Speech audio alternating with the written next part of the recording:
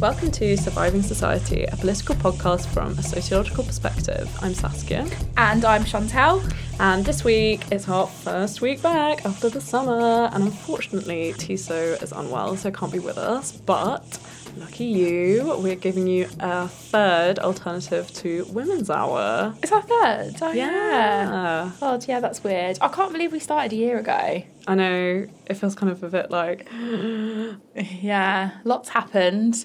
Yes, the first thing I'm going to do is talk about our summers a little bit and like the things we've been thinking about, because usually what we do is just head in with something we're really angry about this week, but obviously because of the longer break, I would say we've had a more reflective time than I don't know about you, but... Yeah, I definitely, even though there's so many things in the news which are really infuriating, I don't necessarily feel more at peace with the news, but I just don't listen to Radio 4 or read... I don't even read The Guardian as much anymore. I read the odd article. I can't. But, like, I just can't. There's just so many things that have been happening. But anyway, last summer, basically, I felt so angry at the end of the summer.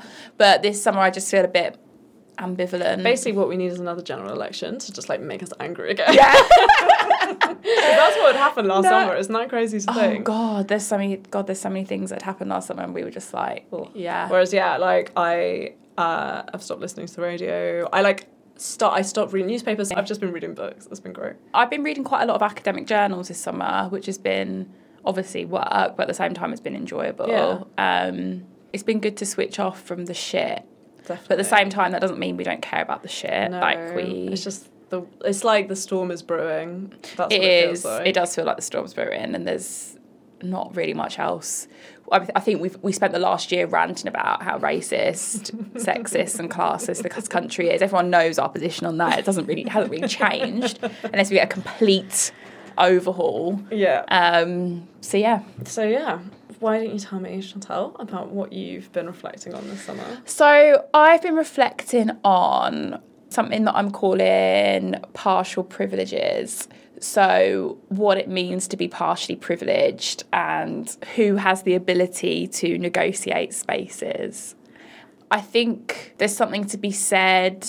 The things that I want to speak about are race, class and gender, but how they interact within certain institutions that I've entered personally myself. So about a year ago, my partner was diagnosed with cancer. And he's better now, but it's been a year of treatment and trying to get him better, basically, and he's good now. He was, I don't want to say savvy, because it doesn't seem savvy to have to invest in this sort of thing, but in the long term, it looks like it saved his life. But he had children very young, and he took out private health insurance quite a while ago because he was working so hard and propping up 2 households and was always worried that he would get ill at a younger age. And his premonition was right, and he did get sick, and he had got private health care. And what this meant is when he was about to get really ill and almost was close to dying, he was able to be saved basically very quickly because he had private healthcare.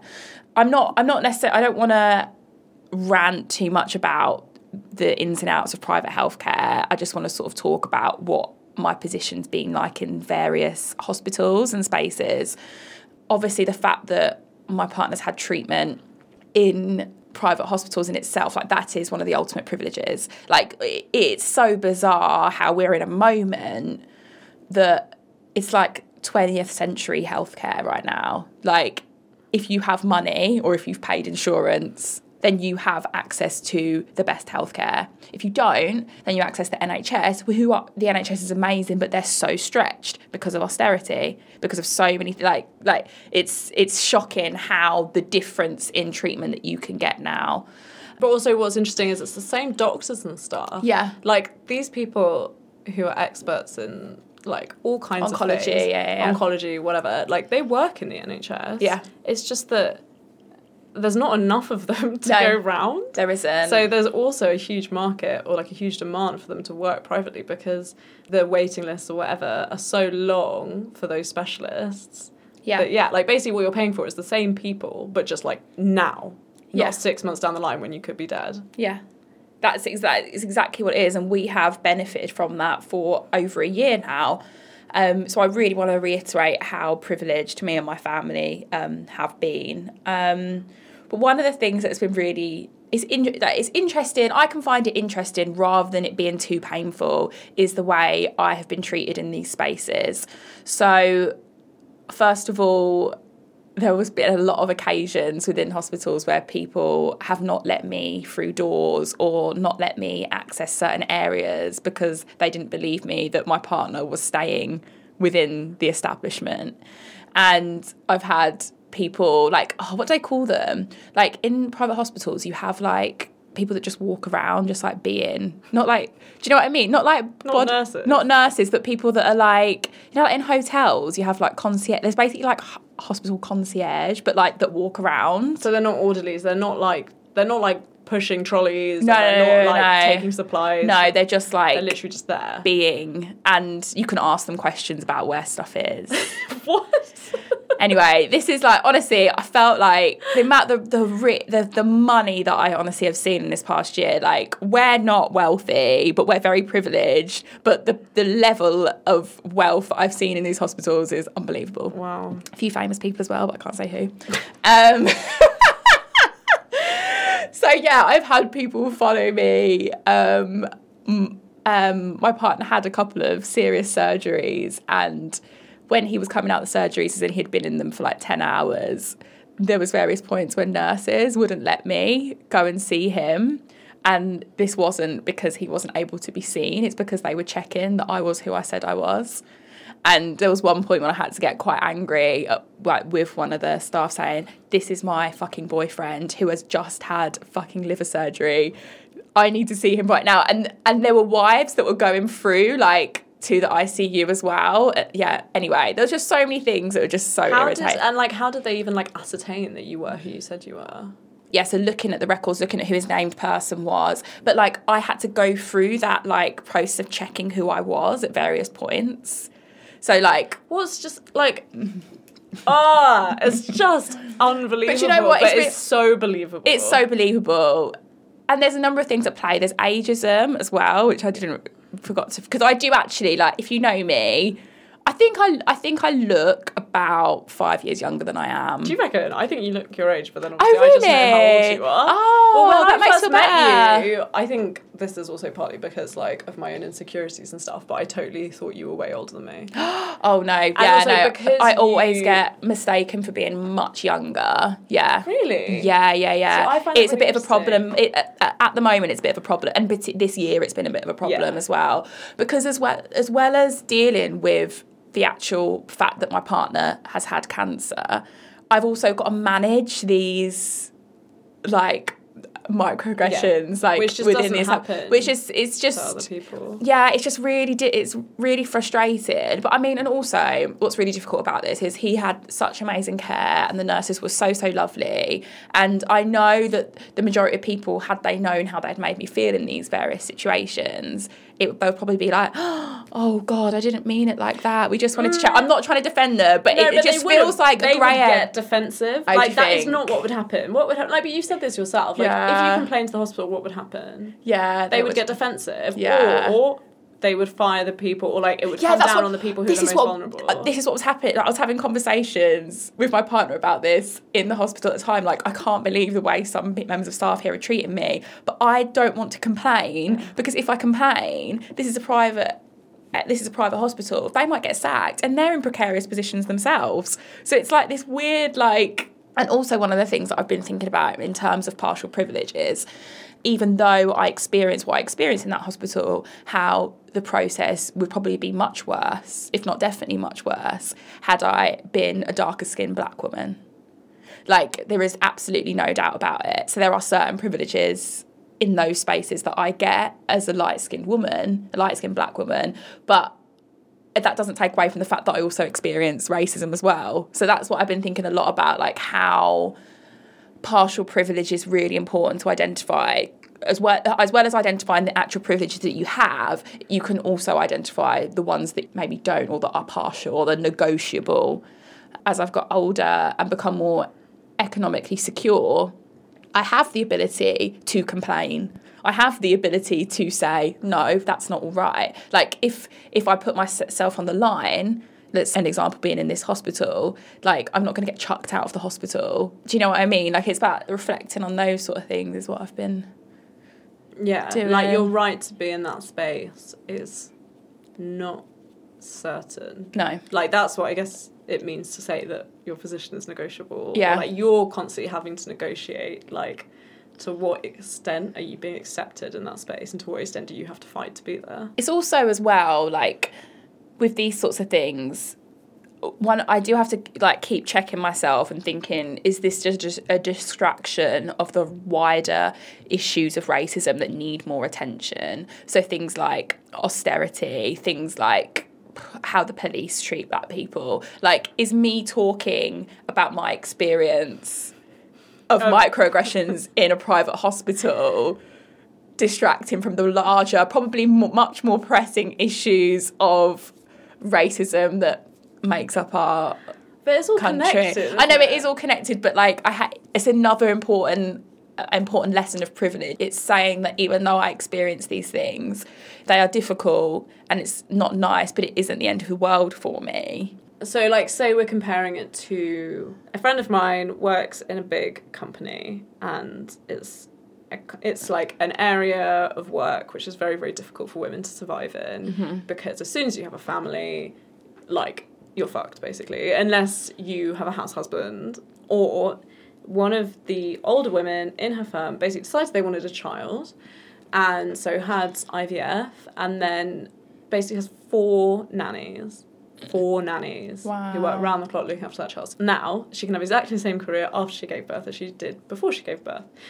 Like, let's not even begin to reflect on what happens to that child. Yeah. But, like, Yeah. you know, like, the kind of struggles that she has gone through to have a kid, and the kind of struggles that a woman in any kind of precarious situation, you know what I mean? Like, the kinds of stories that you get in the news about women struggling to maintain their jobs, and I'm not talking about careers, I just mean paid employment when they have children after that, like, you know, when they're trying to balance childcare, because it is usually the woman who has to balance childcare with whatever job that she's doing. Those two situations are not comparable, and frankly, if that woman were to publish an article being like, my really hard life as a high-up person in this company, earning loads of money, paying for my 4 nannies, I would be like, that woman is taking up space. Yeah. That is bullshit. Yeah. You see what I mean? Yeah. Whereas, like, if I read the same article by the person who cleans that woman's office, Yeah. I'd be like, yeah, like, these...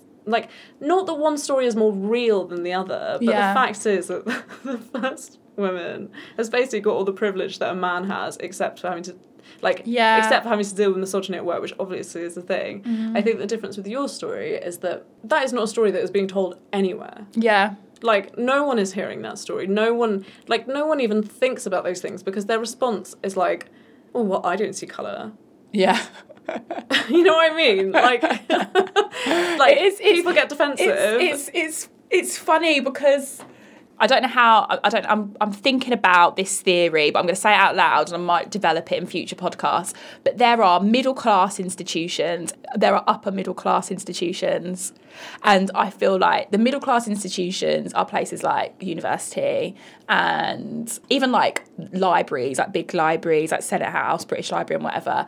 Upper middle class institutions like private healthcare, that is like a space that is so foreign to me.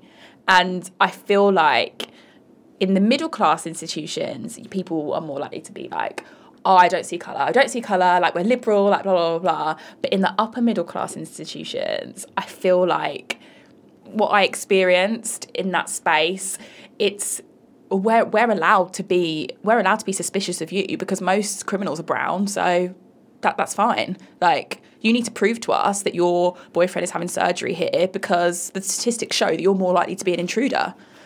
Do you know what I mean? Like, there is something really distinct about those two spaces. Okay, so like the kind they're of ways both problematic. The middle class institution is still very problematic. It's the ways they're policed. Yeah. Yeah. Interesting. Yeah, because you're right. Like, obviously, having private healthcare is a crazy privilege. Massive. Like, you know, and especially in a country where healthcare, particularly for things like cancer, is free at the point of use. Yeah. So, yes, it is a crazy privilege, but I think it is still important to think about the ways in which that privilege is maintained, basically.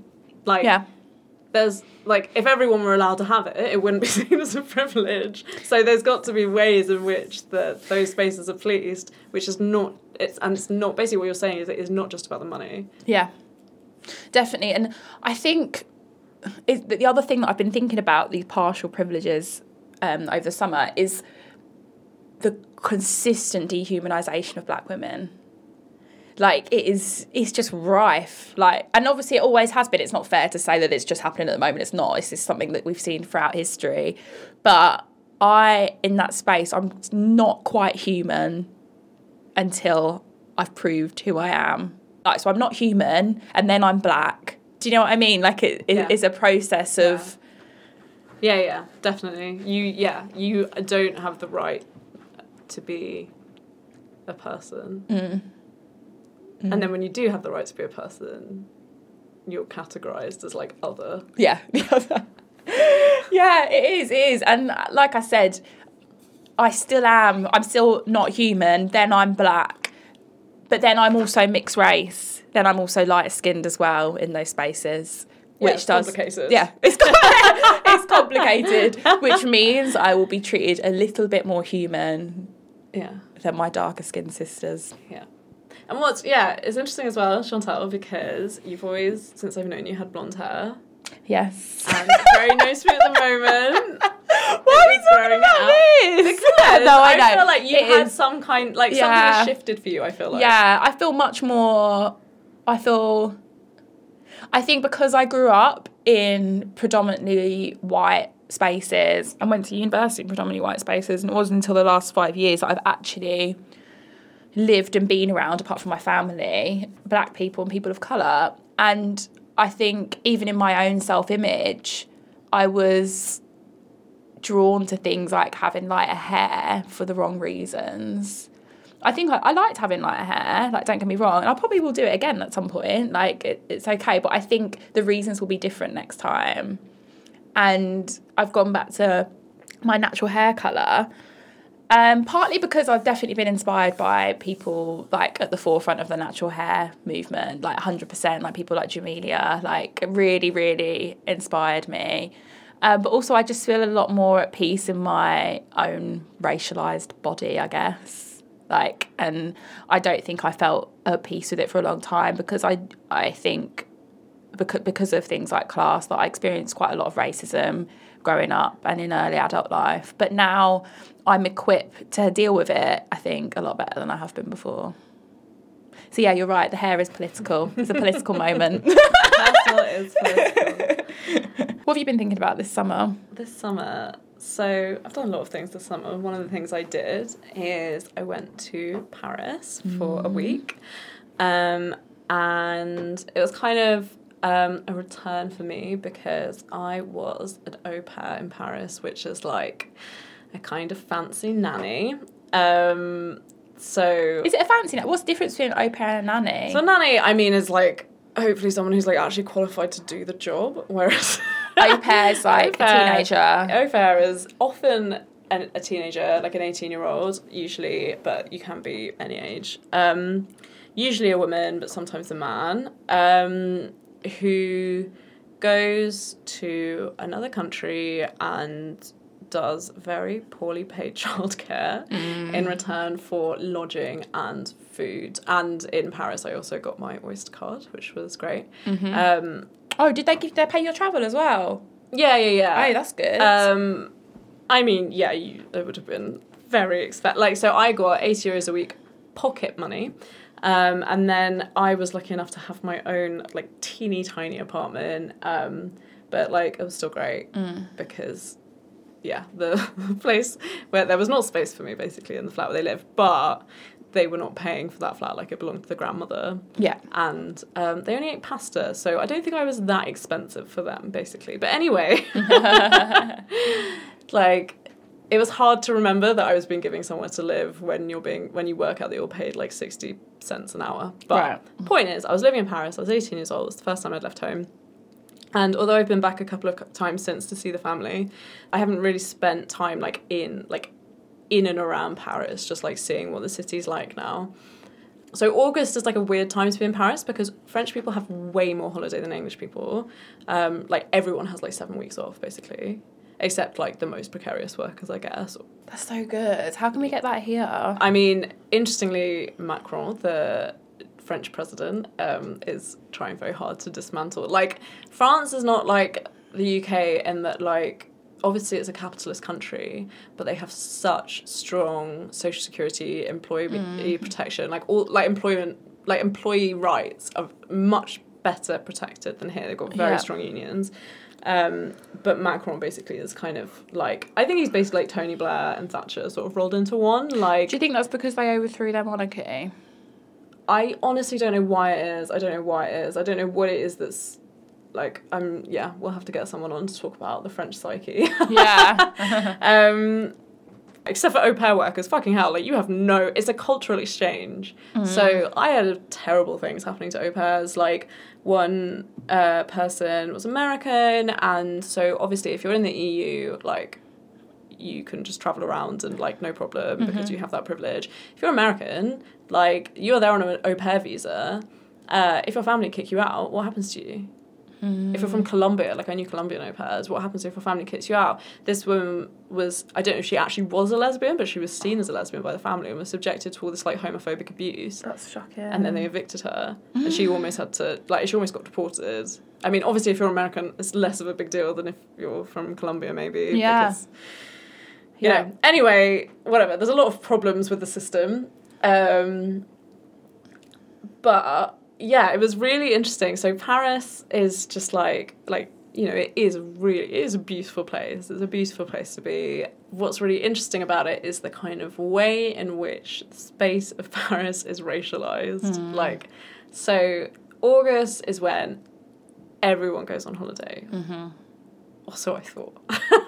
Right. So everyone's away. Like my French family were away. Like there's loads of Airbnbs around because all the people who own property or on holiday, like everyone has like a house in the country or a friend's house in the country, or they go abroad, like whatever. Paris is relatively empty because it's just the tourist spots are busy and then everyone else is away. So walking around the city, I was like, God, there are like a lot more black people than I remember there being. Like a lot more. And like certain areas of the city were just full of black people. I was just like, wow, like did I just not notice? And then I realised it's just because all the white people are on holiday. Like, I don't know why that took so long for me to work it out, but I was like, God, that's like, obviously, loads of France's colonial possessions, once they stopped being their colonial possessions, there's been, like, lots of waves of migration, just the same as in the UK. And, you know, they are racialised minorities and excluded from many different areas of French society. But yeah, it was really shocking to see that basically all the French people in Paris were black.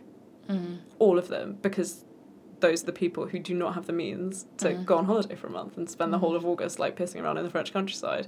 Like, it was like, am I an idiot? Like, I just like did not. It took a while for it to occur to me. But then what was also really interesting was I was staying on a boulevard which had a market twice weekly, and I had noticed this when I was back in Paris in June, that like when I lived there, so all the white people in Paris are very fashion conscious, and that means that everyone wears exactly the same thing. Yeah, like there's so much conformity in it, and like people, if you are not wearing the same as everyone else, people like, what the fuck are you wearing? Yeah. Like, I had a French friend who moved back to France after living in London for several years, and she was wearing a bright blue skirt, and someone looked at her and went, yeah, we can see that you've been living in London.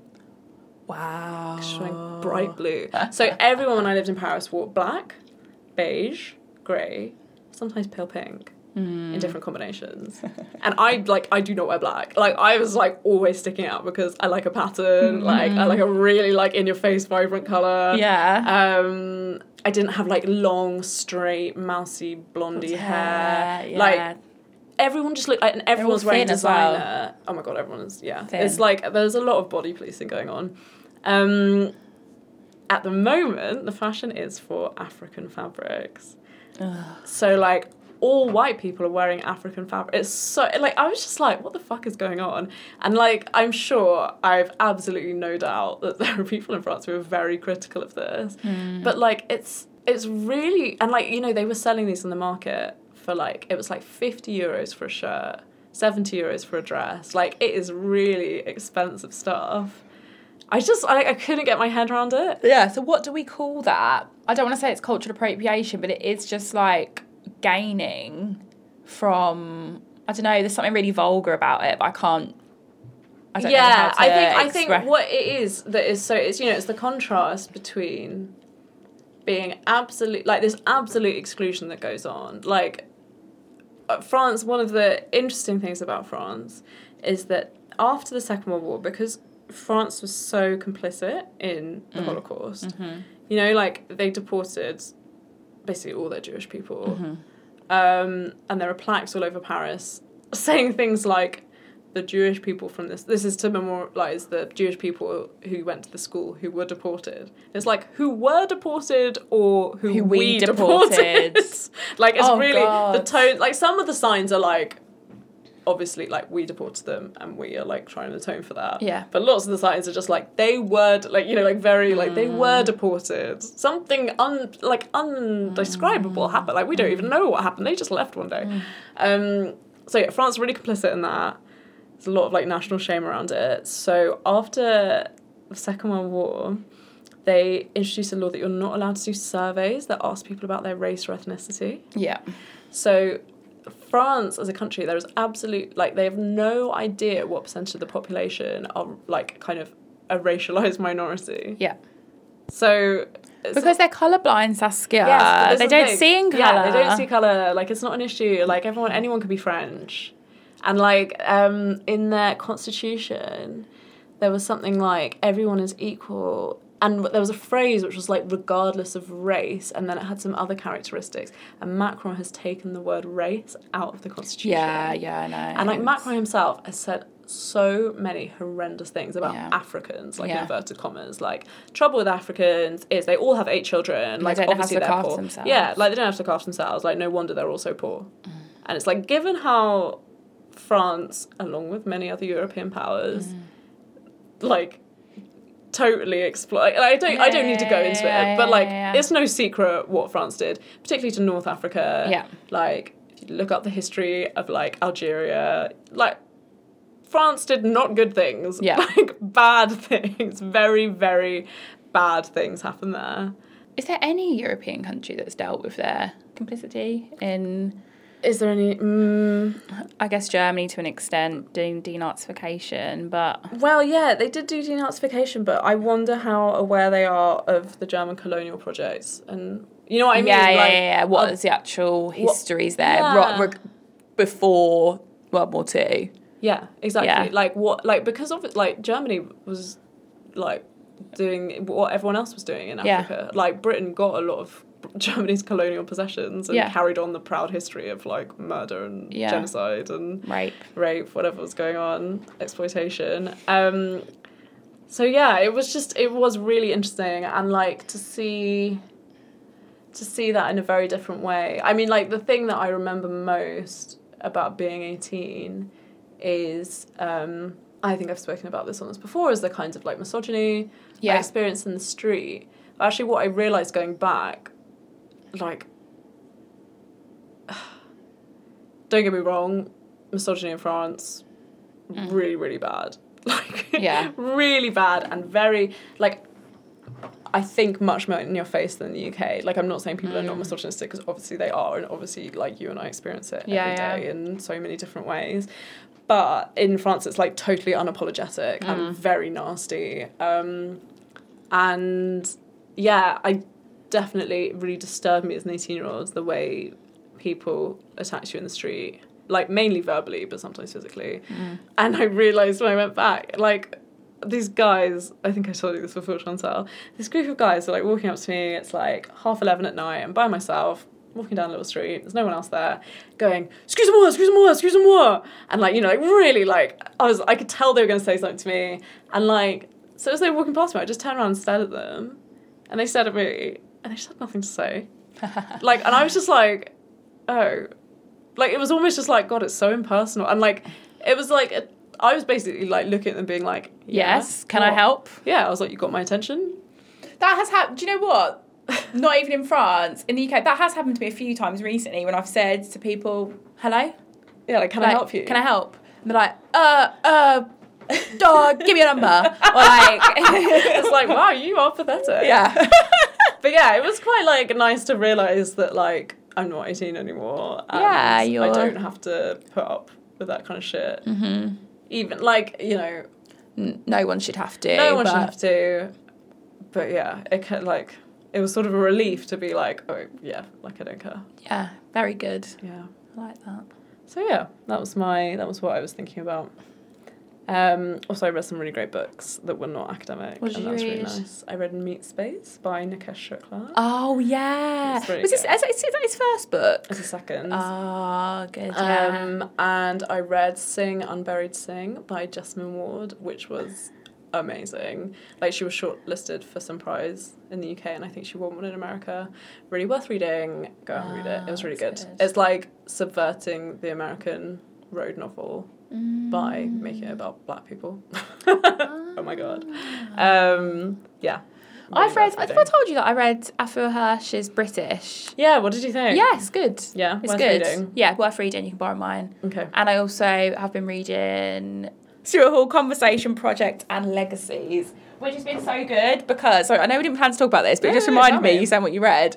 Going back to, I have read quite a lot of Stuart Hall anyway, but going back, I read quite a lot of it my first year, my PhD, but going back, it's really interesting how much Stuart Hall's writing makes me feel like I can belong in the academy. Does that make, like, he just writes about, like, the way he talks about theory and practice, and theory just being obsolete if you're not thinking about practice. Like, yeah, how amazing is that? Which is like, and what he means by that is basically that, like, if it doesn't relate to the everyday and you can't translate it into the everyday, then what's the point? And that's not to say, like, it's what we talk about all the time. It's like, if you're not thinking about what relevance your work has to the social world, why are you doing it? Yeah. Like, if you're not an activist, why are you a sociologist? And if you're a sociologist, I do think there's quite a lot of people that there is a group of people that are sociologists that don't agree with us on that, which is interesting. And I feel like both sides are quite vocal at the moment.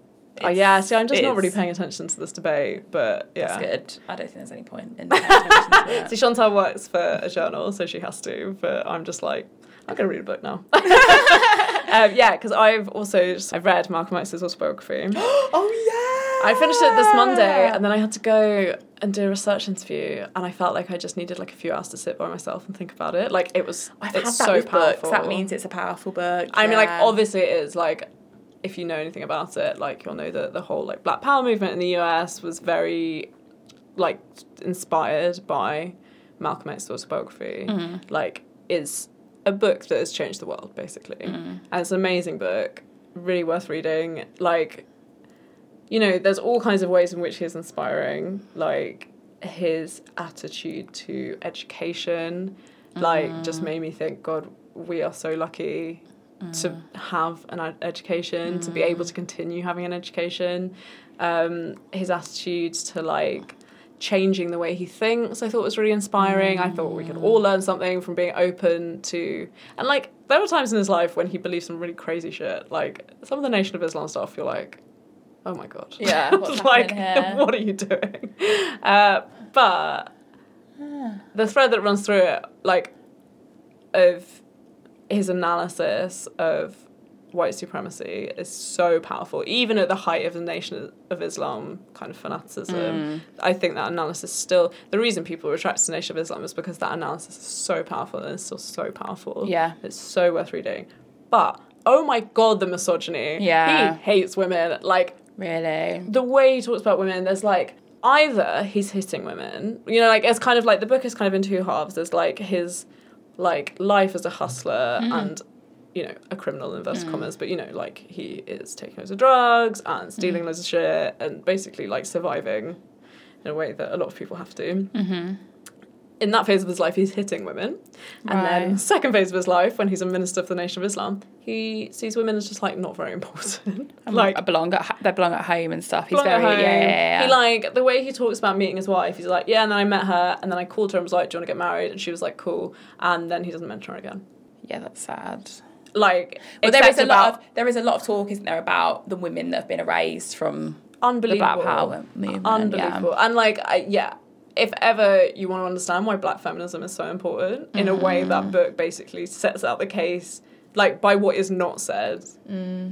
It's interesting. I'm going to have to read it because I've just started reading Gahinde Andrews' Back to Black. And he's obsessed with Malcolm X. Yeah, and it's basically like an ode to Malcolm X. I mean, it's really good. Yeah. I haven't finished it yet. But that is one of... Maybe I should read that as well. What's really interesting about the book is it's written at this moment where there are these newly formed nations in Africa, in South America, Indian subcontinent, like all over the world, basically places that were the British Empire, like part of France, like French Empire, whatever, have become independent nations. And it's this, like, moment of hope, which I think is really hard to recognise when you know what happened to so many of those countries. It is, like, yeah. the kinds of ways in which, like, people were like, we could set up socialist governments. Yeah. And, like, you know that America is not going to let that happen. Yeah. And they're going to fuck shit up. But, like, Malcolm X was in that place at that time talking to these people. And, like, okay, you know, obviously the book is going to be, like, a particular kind of story. It's told a particular way to make a particular point. And it is very hopeful. And it ends on this message of hope, which is very inspiring. But, like, it must have been so exciting. Yeah, because we're so far from any of that now. Yeah. Like, we're so far from the hope of nations doing the right thing. And, like, you know, the kind of... Whatever the right thing is, yeah. They think they're doing the right thing all the time. Yeah. And, like, knowing the brutalities that went on under certain dictatorships, or knowing, like, you know, I was talking about Chile to you earlier, like, I was reading about the military coup in Chile in 1973 was overthrowing a socialist government with the help of President Nixon. Like, he gave the military coup money, and people are still missing their loved ones. Like, they don't know what happened to them, don't know where they went. And, like, you know, obviously they were murdered by the regime, but they just disappeared and they've never heard from them again. And, like, So sad. that's kind of the next chapter of the book in a way. Or, like, what happened to the Black Power movement. Like, what the state did to those people. And, like, yeah. Read books, guys. Education maybe is we really should talk important. about books on our podcast as well, or like educational books that we like. It's so it's so worth reading.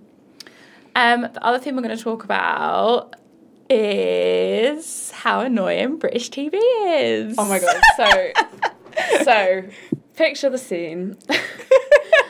Okay, I live in, like, a big house in Islington, and it's, you know, a Wednesday evening, and it's not Wednesday, my dad plays football on Wednesday. Okay, it's a Tuesday evening. Yeah. We've had dinner, cleared up, and Mum and Dad are like, okay, we're going to go watch some telly. Do you want to come? And I'm like, yeah, I'd love to sit on the sofa and hang out with the dog. That sounds great. And I sit down, and what are we watching? We're watching Bodyguard. Yeah. Okay. So, and who was the protagonist of Bodyguard? It's a woman. She's white. She's middle-aged. She's got short brown hair. She's got short brown hair. And she is very articulate. She speaks very well. She speaks very nicely. Has a lot of heterosexual sex. Oh, yes. Very explicit heterosexual sex. Yeah. She has a weird sexual allure. Yeah. I mean, in this case, it's Keely Hawes, who is, like, super hot, so understandable. But, yeah, or we're watching Black Earth Rising. Who's the protagonist? Who's the protagonist in that? Oh, it's a really posh, short-haired lawyer who lives in a really nice house. You're watching. We're watching Kiri. And the protagonist is a really posh woman with short hair who lives in a really nice house. Like, oh my god, I cannot be the only person who has noticed this weird, like, all these stories are essentially, like, they're all about the same person. It's about the same woman. Yeah. Who, you know, she's got a degree from, like, a Russell Group University or Oxbridge. Oxbridge usually. Probably yeah. Oxbridge, she might have a master's, or she's got professional She's a qualification. writer, or she's a lawyer. Yeah, so she's, like, an intellectual. Yeah. And she lives in a house not dissimilar to mine, probably a bit tidier and like with a better kitchen, because these people always have fucking amazing kitchens. Yeah. Usually, okay, Keely Hawes in The Bodyguard, sorry, not The Bodyguard. I know, I keep calling it The Bodyguard. People are like, Whitney Houston. Yeah. But no, Bodyguard. Really nice house, and they usually have a family, though Keely Hawes in Bodyguard doesn't. Should we just say a few more, just so people can yeah, get straight up so many of them. Line of Duty. Oh wait, who are we talking about? Line of Duty. Tandy Newton, slightly different. That's the more racialised element. Yeah. Sorry, The Missing, Apple Tree Yard. Apple Tree Yard, Broadchurch. I don't know if you guys are into Danish drama, but Borgen has this. All about women with a certain amount of power in society. Okay, in Borgen, she's the Prime Minister. She's got quite a lot of power. But, they're usually upper middle class women, often with families where the husband, maybe he's emasculated, or maybe he's just a bit of a dick, or doesn't earn as much as her, or whatever, or just a bit suspect, maybe he's having an affair, I don't know. Then she'll have kids who are often kind of teenagers, so it's about the sexual politics between her and her husband, her and her teenagers. It's usually something weird, it's all about this woman's psychology, and then the cast of supporting characters are racialized, whoever. So in Kiri, it's about a white family that adopts a black child, and the black child is the daughter of a heroin addict and a criminal. Yeah. And she gets murdered when she's visiting her grandparents, and the police... Spoiler, sorry. Yeah, I mean, whatever. If you haven't watched by now, you're not going to watch it, I hope. Also, they're not that good anyway. They're all basically the same. Black Earth Rising's good, though, because we really like Michaela Cole. Oh my God, I love her so much. I'm really excited to see how that pans out. Yeah, same. But I feel like it will go against... what we're saying. It will go against these stereotypes because it's got a more internationalist perspective. And we were talking about these shows and how there's always a detective that's black, always, and that's a woman that's black. If you're a black woman, you're in as a police detective in one of these dramas. Yeah. That is the only role you can play. So Michaela Cole is the exception. Yeah, absolute exception. She is a main character who's not a detective. She's just a character, and I think the first episode has already thrown up a lot of very interesting, as I said, international political tensions that most of these shows don't deal with. Most of these shows are based in either Britain or, in Borgen's case, Denmark, and it's very much about the nuclear family, what is happening to the nuclear family. And terrorism. So then there comes in, terrorism. So Bodyguard, obviously, is about, the state.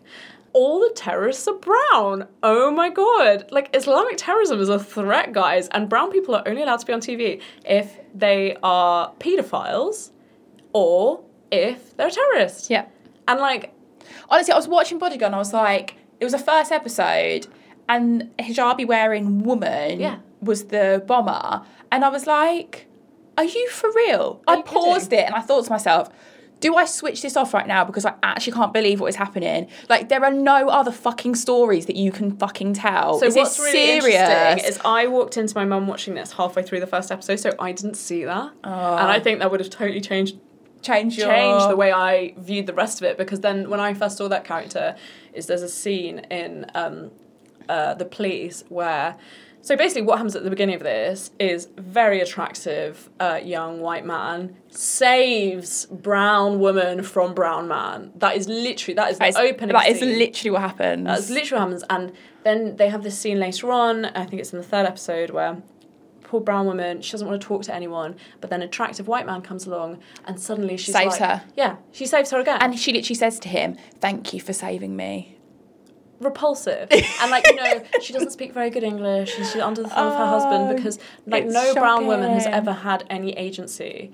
He asked her all these questions, she's like, I don't know, I wasn't allowed. And okay, domestic abuse is a thing, guys, and lots of women are controlled by their partners, but not all brown women are abused by brown men. Yeah, it's so, it's unbelievable. It's actually unbelievable. I can't believe no one's written, that someone must have written about it. Someone's written about it. But because whatever. It's there are so many creatives out there. Imagine, right? I was just thinking, if I was into TV now, as in a TV creative, I would be this is ridiculous. There are so many other stories that we can tell. It's either got to be this terrorist drama with the middle class woman as the protagonist, or people in fucking bonnets and it's the fucking 16th century or whatever. Like, do you know what I mean? Like, that's it. Look, there are more stories to be told. There are more, and I think it is patronising to British audiences. It is. It's really to say you can only understand black people if they are criminals, drug addicts, or detectives. And in American TV, I was just saying, American TV, they're always really bad therapists. Like, I don't know if anyone's watched Crazy Ex-Girlfriend, which I fucking love, but the therapist in that is just, she's awful. She's the only black woman in the whole thing. And she's a terrible therapist. She has no boundaries, guys. And then there's also Grace and Frankie, which is like a bit more problematic. God, I've watched some of that, like, randomly. There's a black therapist. There's a really extraordinary scene where this aging gay couple go to a therapist because they're having problems in their relationship. And this woman is the only black woman in the entire show. She goes, well, to be honest, like, men can't really keep it in their pants, so, like, probably you just need to sleep with other men. What? The important point here is that it wouldn't stand out if there were more or people of colour cast within these shows. Like, it's just that they tend to put them as particular professions, and it's just insulting. Like, professions that... So, same with Bodyguard. The only black woman is a detective who has very few lines. She just looks suspicious a lot of the time. Yeah. Oh, and also... the biggest stereotype ever that always happens in shows, the first person to die, black guy. It's like a bad joke, and like this is such a trope. It's such a trope. Like, everyone knows that is the case, and it's been the case for decades. It's like they're taking the piss out of us. It is like, and it's like, oh, I wonder who's going to be the first dead. And they're like, surely not. Always. So yeah, and then like in Line of Duty. So what I think is really interesting about this, the first 3 seasons, I think they were on BBC Two, and I don't watch Line of Duty, by the way. I don't know. Like, Saskia watches, like, something I found out about you recently. You watch all the parent dramas. Like, dramas that I know my mum is watching. You will definitely be watching them. Okay, some of them is with my parents. Line of Duty I did watch. Don't you watch Silent Witness? You watch Silent Witness? Oh, fuck off. Only with my parents. That is literally. So it's quite funny. I tweeted about how the worst thing about living with your parents in your 20s is that you have to watch Silent Witness. And the guy who directs it tweeted me back being like, sounds like good parenting to me. And I was like... That's so funny. And I was like, well, at least you can take a joke, because it is... Like, he must know it's bad. Yeah, but... The guy who wrote Line of Duty and Bodyguard is called Jed McCuro. And the first 3 seasons... also, they've got Vicky McClure, and I love her. She's super hot. I'm really sad she's not gay. Anyway. That's the main reason to watch it. Okay. And, like, yes, problematic, all sorts of things going on, but, like, it is also kind of great. Then, the 4th season, they had, like, probably the biggest star they've ever had on it, which is Thandie Newton. Yep. Okay. Who, like, she's, like, a big fucking star, right? Yeah. She's, like, internationally famous. Yeah. And Jed McCuro is given, like, he's not just written it, he's, like, directing it and producing it, and it's on BBC One. So, like, there's a big shift in the, like, making of the programme, and he is given so much control. And basically, her storyline is evil black women. Like, she is so evil. So, like, all the things she does, she, like... Okay, what the storyline is, I'm going to, like, total spoiler alert, so just, like, don't listen if you're ever going to watch season 4 of Line of Duty. But you think she's been murdered by some pathologist or something who's trying to cover up their own crime. Mm. She turns out not to have been murdered. She murders him. Right. Because otherwise she would have been murdered. Right. But she's a detective. So she then spends the rest of the series trying to cover up the murder, and, like, she has this cut in her arm that gets infected, and eventually she loses her arm. And, like, the infected arm is, like, a symbol of how evil has infected her. Like, she is not given any backstory, any motive. You don't see the scene where she kills him, so you have literally no idea what happened. It's her word against his, which is, like, a really common plot device of Jed McCuro, that, like, you're never quite sure who knows what.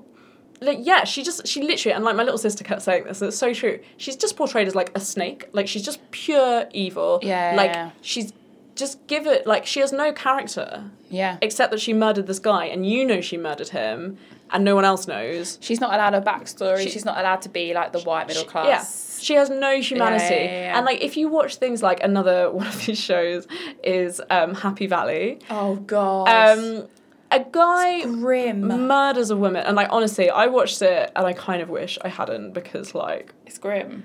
it was a bit triggering. But there's a guy in it who's like, I think he's another police officer, and he strangles a woman with like a telephone cord or something. Yeah. He has given all this sympathetic backstory so that at the end, when he finally kills himself, you actually feel quite sorry for him. And yet, Thandie Newton is just, she's just a monster. Yeah, with her arm cut off. Yeah, she's not even allowed an arm. It's grim. It's really disturbing, and like there's something, you know, there's so many of these, Apple Tree Yard and Broadchurch, and like often like sexualized violence really sexual, yeah. is part of these stories. This is why, and I know it's problematic because of reasons like tax, and it'd probably be in its own state now, but this is why I like Netflix. Yeah. There's a lot of shit on there, but there's a lot of good stuff on there. And if it's a Netflix original, I have to say there is usually a very diverse cast with it, like, I would say, I mean, please someone write to us and correct me if I'm wrong, but I would say most of Netflix original stuff that I watch, I'm like, wow, one of the main characters is black. Yeah, and it's not like, oh my God, they're black, they're a drug dealer, they're a prostitute. It's not like that. You're allowed to just play anyone, Like, there's a thing, we're having Onyx Sahar on next week, which is really exciting, and he tweeted something recently, which is Riz Ahmed saying something like, he said that he has to go to America because the door's open. Yeah, so he says something like that British national myth is like about white middle class people and like we don't have a race problem, blah blah blah. Whereas the American national myth is like we're all gonna fight aliens together. Like doesn't matter what colour you are, and there's true. More space for people like him in that national myth. Like it doesn't mean it's true. It just means that he can get a job. Yeah, and there is something, I just think, like, the reason stuff like this is important is because it's not only says a lot about how middle-class people want to see themselves, because it's like, oh my God, we're just so complicated, and, like, we can suffer pain too because my husband's emasculated, or my child is ill, or, like, my job as Secretary of State isn't going that well, or, like, you know, like, and it is true that rich women are also victims of sexual violence and domestic violence and all that kind of stuff. Like, all that stuff is true. But can we have some other stories? Like, can we recognise that people of colour are human beings with stories to tell? Like, the stories we tell ourselves as a nation, like the BBC, ITV, they have so much power still in an age where, like, the internet is producing. They've still got the power. They've still got so much power to control our national stories. And the story, like, what they're saying is also reinforcing ideas that we have about class, that middle-class people, white middle-class people, people with nice houses, are the people who are worth telling stories about. And the reason it's not worth telling stories about working-class people, no matter what colour they are, is because they are not worthy of having a voice. Like, that stuff matters. And I know I'm not the first person to say this. No, we're not the first people to say this. But we just wanted to highlight it does really rile me. And, like, Yeah. as, like, you know, just, like, such a classic. And the classic one, seems to be a huge thing with British TV dramas about white people where they have a scene in a Middle Eastern war-torn country like Afghanistan, like Iraq, and they'll go there and all the, like, tricksy Arabs will be doing tricksy things, like The Night Manager, that's another one. Like, they always have Keely Hawes or Olivia Colman in. Like, what the fuck? Yeah. And, like, there are more stories to be told about the Middle East, about all those countries, than the ones that white people want us to tell. Yeah. Like, do you know how many people have died as a result of Western imperialism in the Middle East? Like, those are the stories that we're not being told. Yeah. We're just hearing about how they deserved it. Yeah, how you can't trust an Arab. That's basically what we've been told over and over again. Don't trust an Arab, don't trust a brown person. They'll fuck you over. Like, watch The Night Manager if you don't believe me. It's all, like, every single Arab is like, I'm rich and I'm probably trying to kill you. Yeah. And then the plucky British person goes in and saves the day. Oh, thanks, Olivia. So, yeah, as I was saying to Chantal, my dad's almost said to me the other day, stop calling everything racist. It's really tedious. But it is. Everything is racist. Everything is racist. And that's the message of the day. You've been listening to the Surviving Society Alternative to Women's Hour with Chantal and Saskia. We'll be back every few weeks with a new episode. Don't forget to rate us and subscribe.